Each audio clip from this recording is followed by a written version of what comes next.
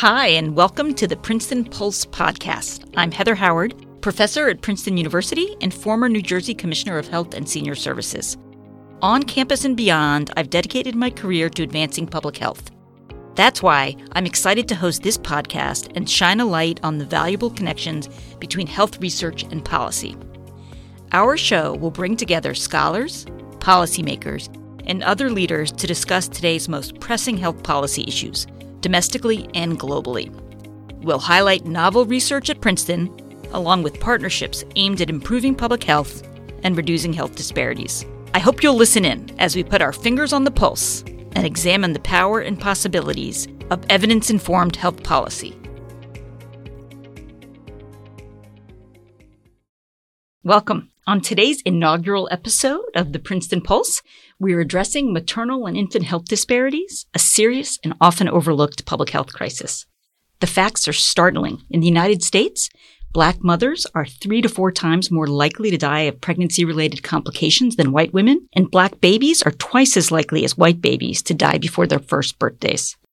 Those statistics have captured the attention of both researchers and policymakers, especially here in New Jersey, where the gaps are even more stark.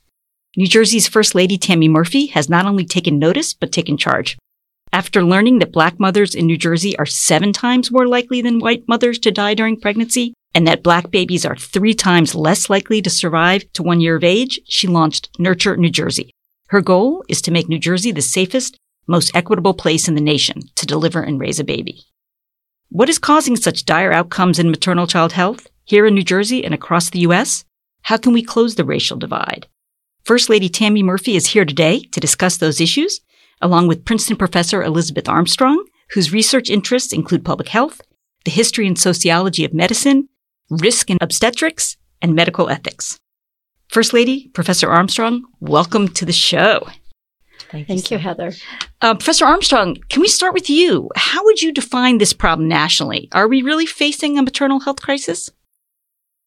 Well, the United States has experienced an increase in maternal mortality in recent decades, in distinction from almost every other developed country in the world. We are among the few countries that is experiencing rising maternal mortality rates.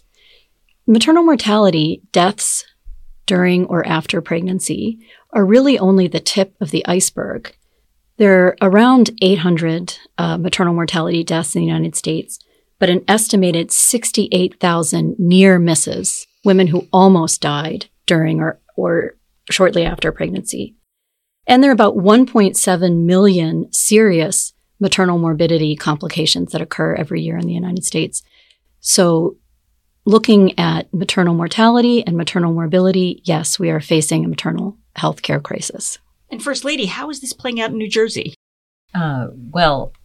Just to follow on what Professor Armstrong was saying, New Jersey is 47th in the country in terms of maternal mortalities, which is appalling given the high level of healthcare we have here in New Jersey. But I just want to reiterate, the United States is in a very bad place. As Professor Armstrong just said, the numbers are tragic enough. But then you think about this, we are 55th in the world for maternal mortalities, which is stunning and clearly unacceptable given the developments that we have in the United States. Here in New Jersey, a Black mother is 7 times more likely than a white mother to die from maternity-related complications. And a Black baby is more than 3 times more likely than a white baby to die before his or her first birthday, which is clearly unacceptable.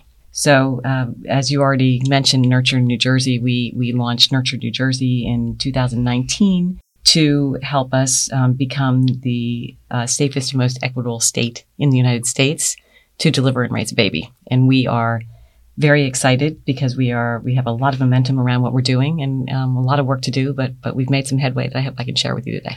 I'm looking forward to that. Now, but you mentioned some pretty startling statistics.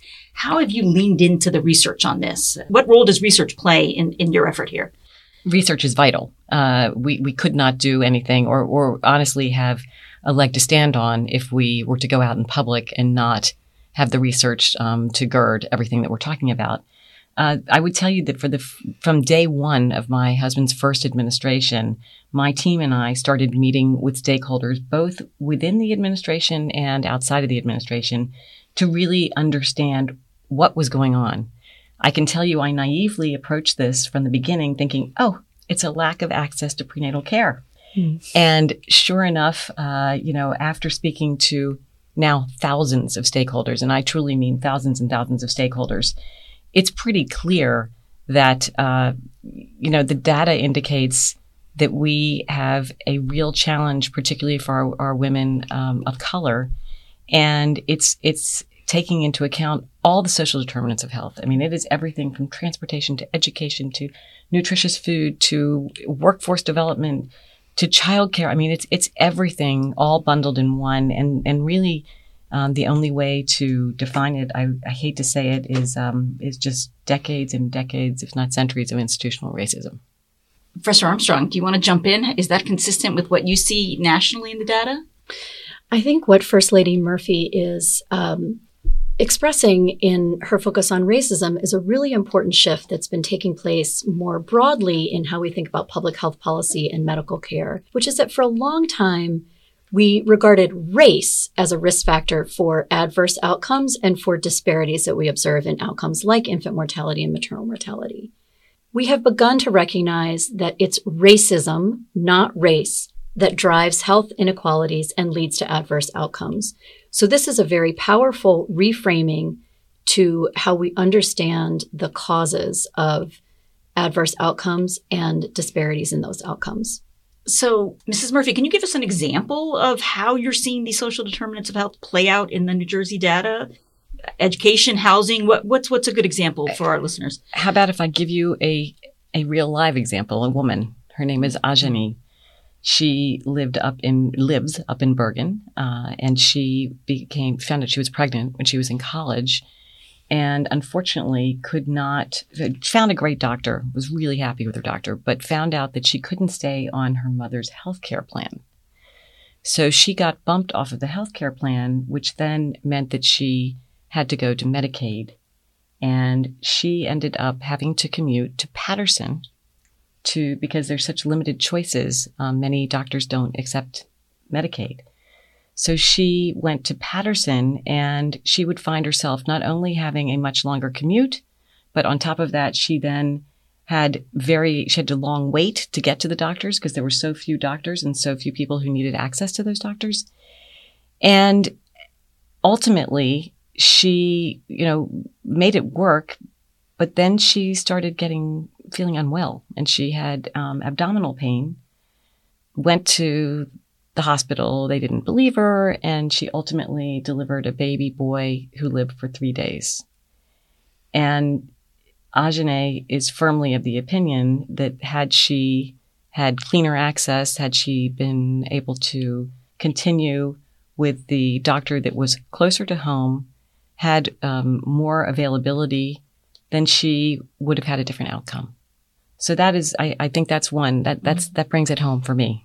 Professor Armstrong, the research is pretty clear about insurance coverage, isn't it? About insurance coverage. But can you speak to this example and more generally, nationally, the trends on insurance coverage? Sure. We've spent decades trying to expand insurance coverage as a solution to maternity care problems. Beginning in the 1980s, we expanded Medicaid coverage to include pregnant women. And as First Lady Murphy indicated, the expanded coverage did not have the overwhelming effect that many policymakers and researchers hoped. We hoped that prenatal care would be a magic bullet, a solution to ongoing health disparities in the United States and high rates of infant mortality in particular.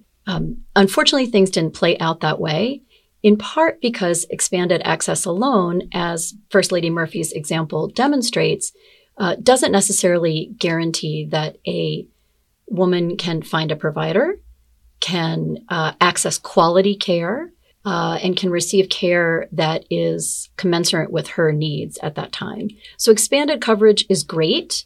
it's not sufficient. It's necessary, but not sufficient as a policy solution. And haven't we learned, you mentioned Medicaid, that Medicaid has been a good source of coverage for many pregnant people, but Medicaid stopped covering many women 3 months after their delivery, right? And then Professor Armstrong, what did we learn? The research showed that many of these maternal deaths were happening up to a year after. This is such an important point, Professor Howard. When we hear maternal mortality, many of us have kind of these 19th century ideas about women dying literally in childbirth.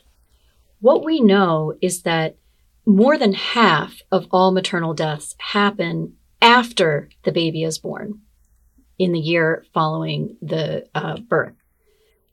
So we need to cover women for a longer period of time.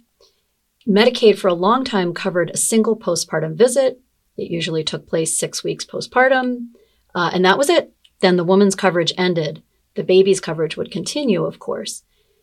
That allocation of resources reflects a tendency in American healthcare policy to focus on children and pregnant women as vessels or producers of children, rather than focusing on women's health as an important policy goal in its own right.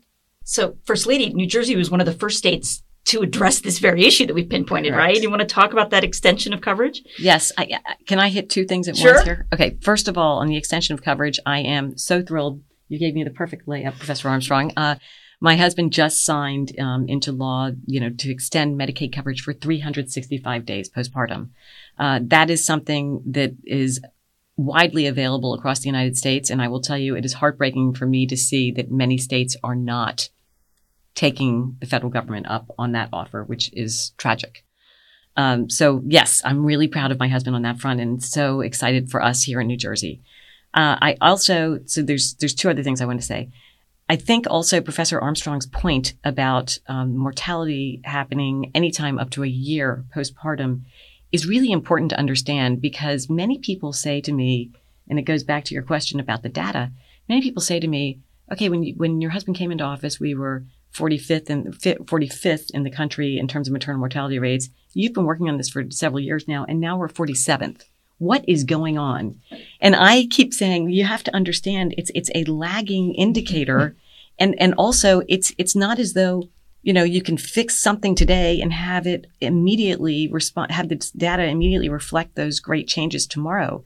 So, we paid the price when we started out by having really bad policies that were in place. And we are basically making up for lost time right now.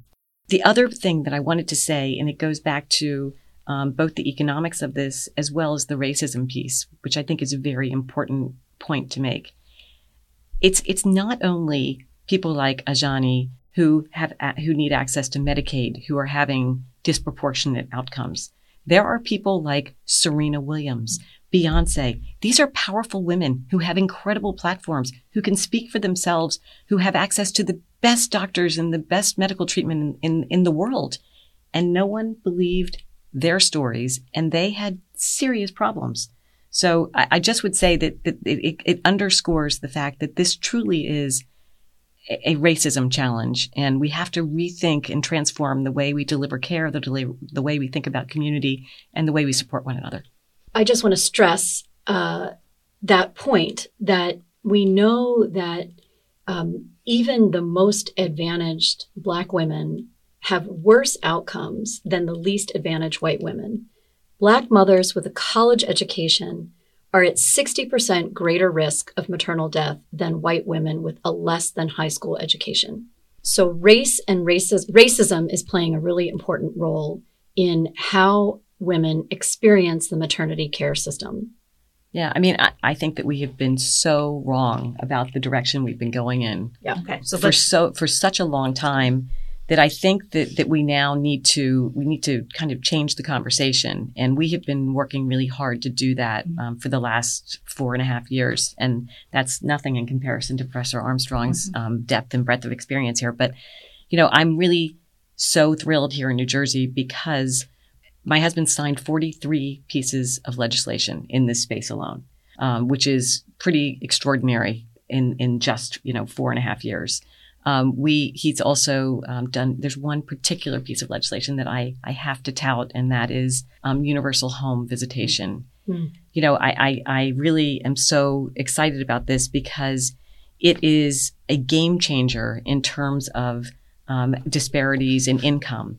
So what this law will do, what it's doing, is it's enabling a nurse practitioner to go into the home of for any mom, whether the mom has delivered a stillborn baby, whether the mom has delivered a healthy baby, or whether the baby has been adopted. The nurse practitioner goes in to check on the baby, to check on the family. And, you know, if you think about it, in the first 6 weeks of a baby's life, a baby is seen by doctors multiple times, and a mother may be seen maybe once.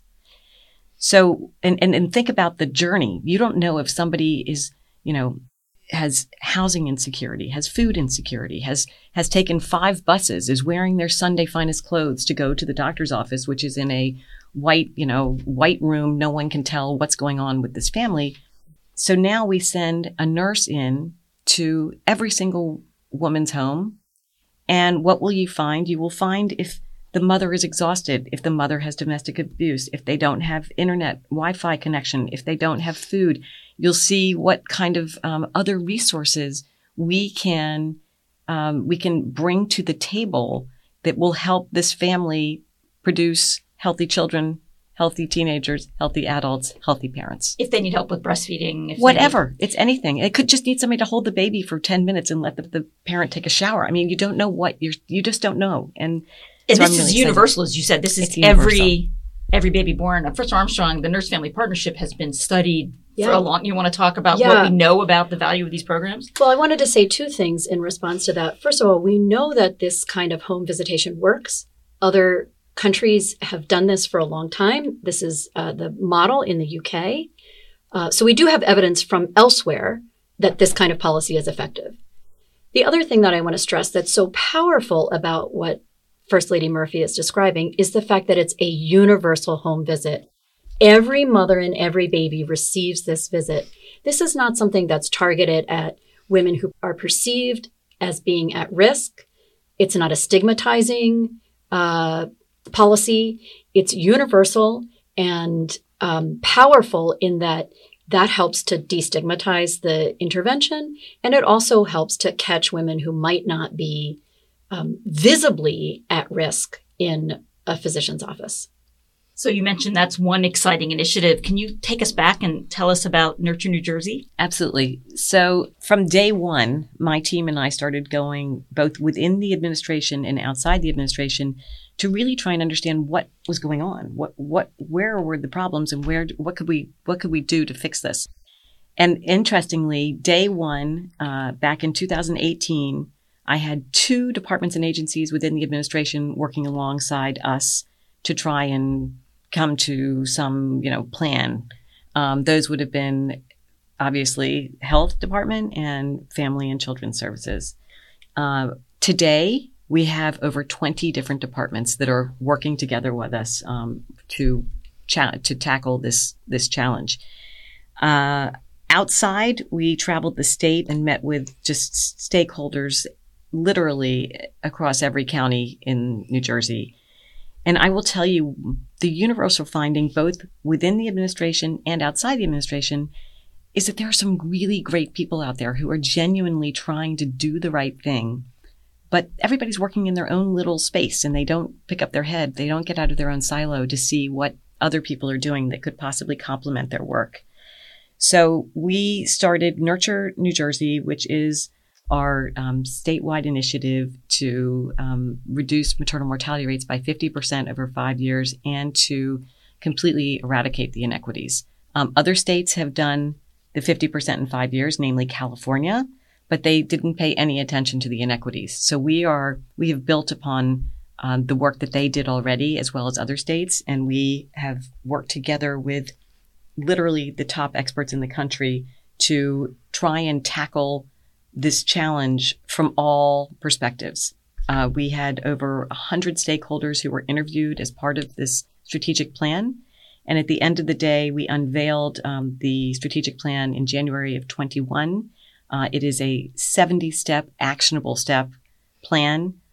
We have already to date tackled or started over half of these steps, and we are just putting our head down every day, and we are determined to move forward. I do think, by the way, that plan, our plan, could well be a blueprint for other states and other areas across the country that might want to try and start fixing the challenges that they are experiencing in their own backyard. Professor Armstrong, First Lady Murphy mentioned California. Have you followed what California did, and are there any examples you would want to lift up nationally that give you hope? California is a great example. California invested in something they call the California Maternity Quality Care Collaborative, which has reduced the maternal death rate in California by more than half. Really impressive accomplishment. Some of the ways they did that are by developing toolkits for maternity care providers, so providing very clearly established protocols for dealing with certain kinds of obstetric emergencies. Also encouraging caregiving teams to engage in mock emergencies so that when an emergency happens, they know exactly what to do. CMQCC has also focused extensively on quality improvement in hospital settings. And as First Lady Murphy was stressing collaboration, working with a variety of stakeholders, I think one of the strengths of the CMQCC has been exactly that. Their focus on working with a variety of stakeholders in developing these initiatives to reduce maternal mortality in California, rather than taking a top-down approach and working only with obstetricians, for example. That's great. So let's dig a little deeper. First Lady Murphy, one of the pillars of Nurture New Jersey is, quote, building a safe, high-quality, equitable system of care and services for all women during prenatal, labor, and delivery and postpartum care. Can you say more about that? I mean, you've got a bunch of different actionable items, but it all sort of sums up to creating and strengthening the workforce that serves. Can you talk about that? Yes. So among other legislation that my husband has signed is we now he's not only do we give Medicaid reimbursement for doulas, which I don't know if you're familiar with doulas, but they are something I wish I had known about when I was pregnant with any of my four. But doulas are community doulas, particularly, are people who are in the community who are culturally sensitive and can can counsel and can provide support. And they have, I think, historically, perhaps, and Professor Armstrong, you might be able to comment about this, but alongside midwives, I think in certain environments, in certain hospital situations, I think that they've been treated as outsiders, as lesser parts of the support team. And I think that we have tried really to expand our doula workforce. We have tried to ensure that they are being reimbursed by Medicaid. And we have also created a collaborative. We've done a lot of things just with the doulas specifically and with the midwives. And I don't want to take up more than my airtime, but that is one area that I think is really important. And then of course during COVID, they were also given the ability to bring in a doula into the hospital room because they were excluded, and that was really unfortunate. But anyway. So, Professor Armstrong, what do you see as the ideal workforce for achieving birth equity? I'm really glad to hear First Lady Murphy's emphasis on doulas, which are an important component of the maternity care workforce. And I just want to stress that is an evidence-based intervention. We know from evidence that continuous support during labor is associated with better outcomes for both mother and baby.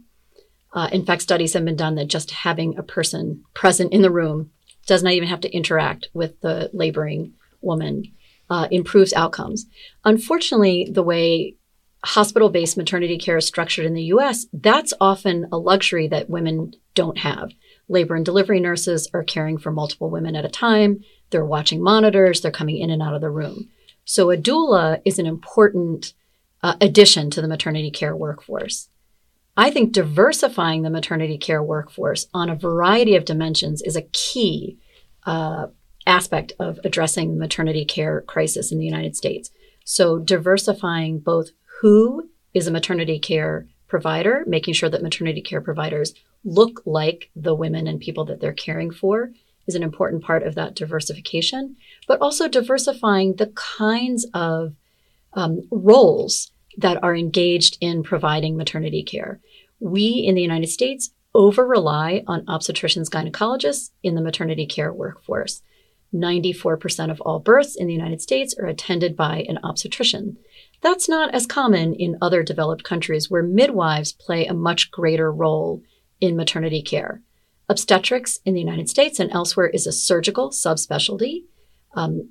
So we need to diversify the workforce and look for people with different kinds of training, midwifery training, doula training, not just obstetric training, as an important component of how we think about who provides maternity care and what the content of that care is. And you've done a lot of thinking about birthing friendly hospitals, right? Mm. And can you say a little bit more about that? Sure. In general, I think paradoxically, people often assume that the solution to maternal mortality and morbidity is more medical care. Probably demedicalizing maternity care overall would be an important pathway to reducing maternal morbidity and mortality. There's no reason that every woman has to give birth in the hospital. We can develop alternative settings for women to give birth that are very safe. We can also think about supporting women who choose to give birth outside of the hospital by developing better systems for transfer and transport in the occasion that a woman needs to move from a home or birth center into a hospital for more specialized care during her labor and delivery. That's a great segue that I wanted to ask you about, not just the medical response here, but what's the community-based response? And you have a whole a section of your Nurture New Jersey plan on community-based social supports for pregnant and parenting people. Can you talk a little bit about that? Well, we have a saying in our office that it's brought on by all the mothers who we have interviewed over time, not about us without us. And so we say that the moms have to be at the table before the table is even built. And that I think speaks volumes, because mothers' needs and mothers' comments and mothers' wishes are interspersed throughout the strategic plan. And I also will tell you, I'm really excited because in the upcoming budget, my husband has actually allowed us to create a database where we are actually going to actively solicit input from mothers as to what's going wrong, what went well, and that will inform us as we move forward, as we continue to create policy and try and find creative ways and solutions to challenges that are out there. That's really exciting. Professor Armstrong, do you want to talk about sort of how to include the people in research and how to think about the people who we're worried about? One of the things I love about that community-based focus is that it's restoring attention to birth as a meaningful moment in individuals' lives and, quite frankly, in the foundation of our society overall. Academic researchers often use the concept of invisible centrality to describe reproduction and birth in particular. Birth is foundational to all of us. It is a universal experience. It's how we all got here to this planet. It is critical to the formation of families, societies, countries, nations, etc. But it's often marginalized or invisible or glossed over. It's rarely the center of attention or policy initiatives. So one of the things that I think is so powerful about Nurture New Jersey and this entire initiative is the way it centers birth and birthing women as something important for all of us to think about all the time. Not just a niche issue that affects only birthing women or affects only women, but something that is absolutely foundational to our communities and to our society. And so I love restoring that focus on birth. So let's look ahead. How can we all work together, researchers and policymakers, to improve maternal child health? And how can we ensure that New Jersey is a leader in building birth equity? Well, first of all, you're doing it by having this podcast, because much of the challenges that we've faced is understanding and communicating with people and telling them that there's a problem out there. I will tell you there's something really exciting that we will be doing here in New Jersey, and I'm just really hopeful. And that is my goal. And one of it, I think it's in my strategic plan there, but one of the goals that we have is to create an innovation and research center in Trenton. Why Trenton? Because it's a birthing desert. It's a food desert. It's our capital. It has disproportionate outcomes both for moms and for infants. It's also the seat of government. And we have already signed 43 pieces of legislation. Who knows what else there is to come? But this Innovation Research Center will be my thought is it's the MD Anderson Cleveland Clinic of this space. We want to be able to bring services and research and everything under one roof and make sure that it's accessible, make sure that we're delivering the correct services that are needed in the community, and also give policymakers around the country access to the laws that we have already signed and an understanding as to where and how we got to where we are right now. My big hope is that a lot of the data that we have unearthed will be moved into this center and be protected for future for everyone to be able to study and understand and use for comparative purposes across the country. So I'm really hopeful in that space and, would love your help down the road as we're now looking at architects and planning and things like that at this moment in time. That's exciting for us to hear, so close here to Princeton, and it's so central to our work. And well, Professor Armstrong, you teach classes in reproductive justice and the sociology of reproduction, and you and I both have advised numerous senior theses, students digging into these issues. What do you see as a way to collaborate between researchers and policymakers on such pressing issues like this? It's such an important question, Heather, because we need research to inform policy, but researchers also need to be attentive to what's happening in the quote unquote real world, which of course is just the world. And too often research agendas might be set by something other than the pressing needs in the community. So I think having this kind of center that will collect the experiences of people as well as collect data will be a really powerful way to address the maternity care crisis in New Jersey, and as First Lady Murphy suggested, provide models for other states and other regions to take up in their own attempts to reduce maternal mortality and morbidity. Well, this has been a wonderful discussion. I really appreciate both of your participation. I'll pause. Anything we should have addressed? Anything you wanted to raise? When I talk about there are a lot of good people out there who are trying to do the right thing, and sometimes you just get stuck in your space, I think about a lot of these very well-intentioned doctors who might go into a very difficult area where they have challenges and they have clinics and they don't have access to great health care. And in the obstetrics space, what ends up happening is the doctor's going to give his time on Friday, 2 weeks from now. So what ends up happening is the doctor would go in and say, okay, C-section, C-section, C-section, C-section, C-section. And they would be not necessary, but necessary in as much as they had the good doctor in, at the moment. And then, but that's a serious piece of surgery. And many of these people would go home and either have children to go back to, they'd have to go back to work immediately. They wouldn't take care. They wouldn't go to their follow-up appointment. So we have, for example, in New Jersey, we no longer authorize planned C-sections unless, of course, there is a medical reason for doing so. But I mean, that to me, that there's just things like that, like going to the hospital and asking someone, have you delivered in the last 6 to 12 months? If they appear to have no issues whatsoever. There's some really basic things we can do. Anything you want to add to that, or anything we missed, Professor Armstrong? Well, just on the C-section issue, I think reducing the reliance on cesarean surgery is critical to reducing maternal morbidity and mortality. And New Jersey is unfortunately high in C-section rates, right? Yes. So, yeah. Yeah. The United States is high. I mean, again, New Jersey is just mirroring national trends. 1 in 3 babies in the United States today is born via cesarean surgery. Best estimates suggest that an optimal cesarean section rate is between 10 and 15%. So we're well above that optimal rate in the U.S. as a whole. New Jersey, again, mirrors that trend. We need to, I think, focus on ways to reduce primary cesarean surgeries, which will help to bring down, that's the first cesarean that a woman experiences, that will bring down the cesarean rate overall. Well, thank you again, both, for all the work you're doing in this area. Thank you, Professor Howard. Thank you. No, thank you so much for having us. And thanks for the collaboration, because it really is academia, business, healthcare. It's all of us coming together and accepting the fact that we can move the needle together. And we will here in New Jersey. Thank you for listening to the Princeton Pulse podcast, a production of Princeton University's Center for Health and Wellbeing.